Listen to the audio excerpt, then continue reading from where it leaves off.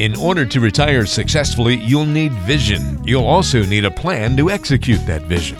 Welcome to Retirement Pathfinder with Barbara Lane and Phil Gusky. On today's show, we'll give you the tools you need to navigate unique challenges you'll face in retirement. It's time to chart your financial future. Retirement Pathfinder starts now.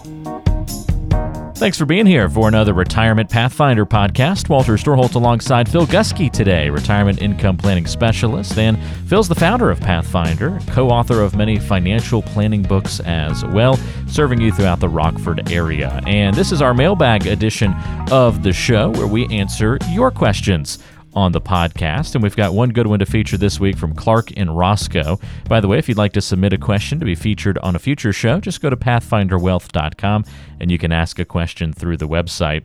Real good question for you this week, Phil, from Clark. Clark says, we have about $1.5 million saved for retirement. Very little debt as well. Do we have enough to not worry about money throughout our retirement? I bet this is a common question, at least maybe not the exact same figure, but that same ending question. Do we have enough? That's a great question, Walter. In fact, Clark, thank you for this question. And, the question goes to the bigger question is how much is enough? And that question is asked by nearly all people that are entering their retirement years. So I want to congratulate you, first of all, Clark, for making great progress by both accumulating substantial money, your nest egg, and having little debt. Now, what's really interesting, Fidelity came out with a report here recently that said that 157,000 Americans have saved $1 million or more. So join the club. Congratulations, you're not by yourself. So you're a long way down the road to financial success, Clark. However, in answer to your question, will I have enough? I have to respond this way. Maybe you'll have enough. It will depend on several things. And so I need to ask you some questions or really kind of sit down with you and ask you a few pointed questions about what to do with that money or what you're planning to do with that money. And so let me ask you a few questions here. The first one is, do you have a spending plan? I like to call it a spending plan, not a budget, because a budget sounds very restrictive. But a spending plan is to determine what your static or ongoing expenses are expected to be in retirement. Studies have found that when people enter retirement, they have no clue how much it's going to cost them. One study showed that actually people will spend about 140% more in retirement the first couple of years than what they did when they were in their working years.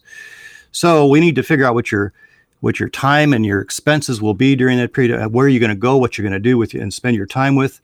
And so people have put down on paper, anything from very elaborate spreadsheets to just a simple envelope system.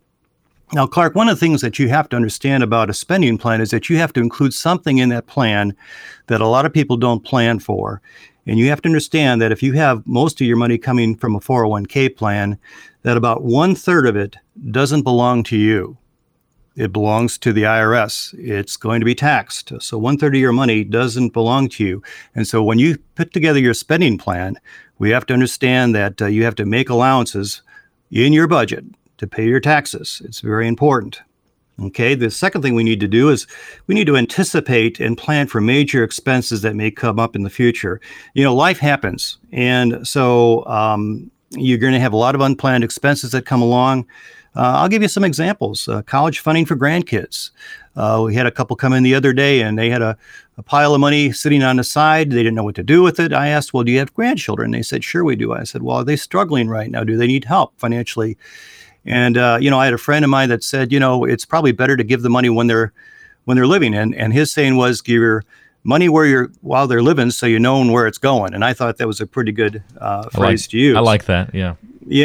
Yeah, that was Ron Blue, who's a very well-known financial author, but he said that. And so there might be loans that you want to make to family members, or you want to maybe do some extensive traveling, or by golly, the hailstorm comes and you have to put a roof on your house and you have to be out of pocket for some of that money. So the question is, how often will you need to go to the well for these things? So we need to have a plan in place. We had a long-term client that came in here recently, and when they retired about 10 years ago, they had adequate funds, and we sat down with them with their spending plan, and they set enough money aside to cover nearly every contingency. But as the years went on, I noticed that there was a huge drain on their account. Even in a bull market, while the market was going up, their account was going down, and something was going wrong here. What we found out after we sat down with them is that they were going back to the well more often than they planned. We found out that they were doing some wonderful things for their family. They were buying cars for their graduate children, and they were going on vacations, taking the whole family with. And so they were doing these wonderful things for their family, but I had to raise the flag of caution and tell him and his wife that at their current rate of spending, their funds would be depleted in 8 years. Well, that was a shocker to them. And so it was a difficult but a necessary conversation to have.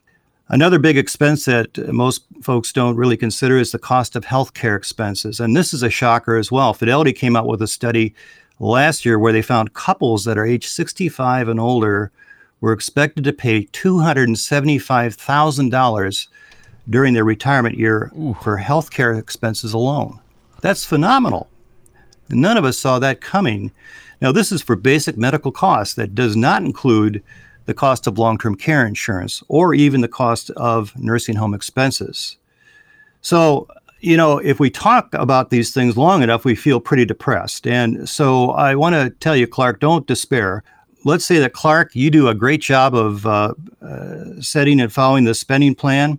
You plan for the contingencies. You control the urge to indulge the grandkids. And just a little bit. It's okay to do some of that. But you want to be able to place those dollars away for needed healthcare expenses. And so you do a good job there. Is there anything else that we need to consider? Anything that we might have missed along the way? And the answer is yes.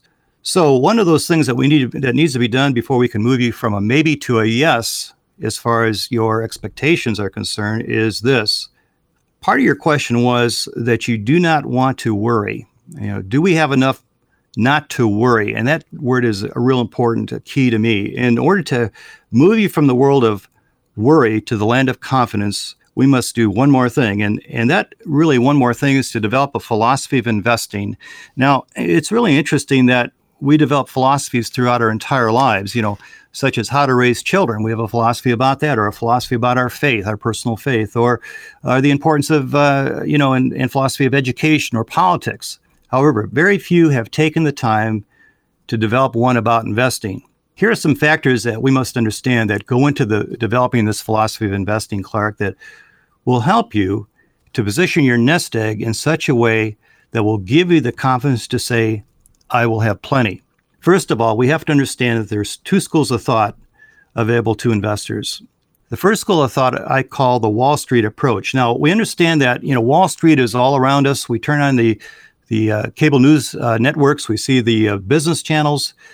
We are told constantly what's going on in the stock market. Whatever we have to do, whenever we want to find out, we consult with the Dow Jones Industrial or the S&P 500. But one of the things that we have to understand about Wall Street is they as firms encourage you to continually trade, to market time your positions and to follow gurus. Now, if we understand what Wall Street's intent is, the big firm's intent is to make money whether the market goes up or whether the market goes down. If you happen to make money along the way, Walter, it's important to understand that's kind of incidental to their real purpose. Their purpose is to make money for the companies. And so we've got that one school of thought. The second school of thought is what we call the academic approach, which employs what we call financial science and comes from schools like Stanford and University of Chicago and from professors that are Nobel laureates, people that have won awards for their great business acumen and for their particular research into the area of financial science. So if I ask my clients, which of these two schools of thought do you want to adhere to, either Wall Street, where they sell you products, or the academics, where they want to teach you how financials work, they usually side with financial. And by using the academic approach, you can identify and control risk in your portfolio, and that's a key. One of the things that we want to do is we don't necessarily want to shoot out the stars and try to get the highest returns in the market we can get, but we want to make sure that we can control risk if the market takes a tumble. There's no speculating or gambling or no guesswork when you go with the academic approach. So you will be able to become aware of where the greatest returns come from consistently with the least amount of risk and build a portfolio that will be able to provide you with the income that you'll need, and you'll be able to say, I will have plenty of money in retirement if you follow these steps. It's a nice kind of trip down, I think, that conversation from the very typical, can I do this, or is it okay to do this, or is it normal to do X, Y, Z? And then your response of, it depends. That's going to be a really common response from you, and I think it just underscores it shouldn't be something that's frustrating. It should underscore the importance of making sure that your advice is customized. How often are you customizing somebody's financial or retirement plan? Is it every single one that comes through the door basically gets a custom treatment? That's a good question, Walter. Yes, we do, because not everybody's situation is the same. I always tell people it's not what you make, it's what you keep. And so as an example, most people come in, they have no clue how to plan for taxes or how to reduce their taxes. It's one of the first things we talk about is how to blend incomes. When you work in the workforce, usually you get a paycheck. It's a W-2 income kind of situation. But when you retire, you have often multiple sources of income. You can get trust income. You can get dividends. You can get capital gains, of course, Social Security, pension, that type of thing. And if you don't blend your income properly, you can end up paying more taxes than you really should. And so we want to try to help customize each person's plan individually, make sure that they understand that if they take action now, rather than wait too long, they can go ahead and take some advantages that won't be available to them in the future. That's a great point. So if you would like to get some customized guidance and advice on your own financial plan, it's very easy to get in touch with Phil Gusky, Barbara Lane, and the great team at Pathfinder Wealth Management, serving you throughout the Rockford area. All you have to do is go online to pathfinderwealth.com. Don't worry, we don't have to feature your question on the podcast. You can just have a one-on-one conversation with the team. Pathfinderwealth.com, again, your place to go. Or you can always call the old-fashioned way, 815-399-9806. Again, that's 815-399-9806. Phil, thanks for sharing that great information with us today, and how you kind of walk people through that process.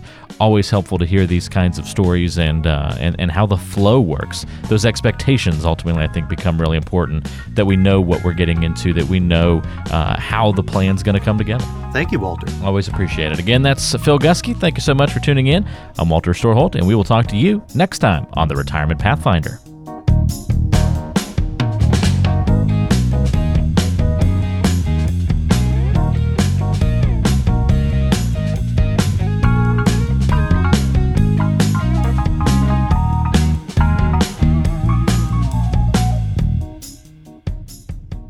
Information is for illustrative purposes only and does not constitute tax, investment, or legal advice. Always consult with a qualified investment, legal, or tax professional before taking any action.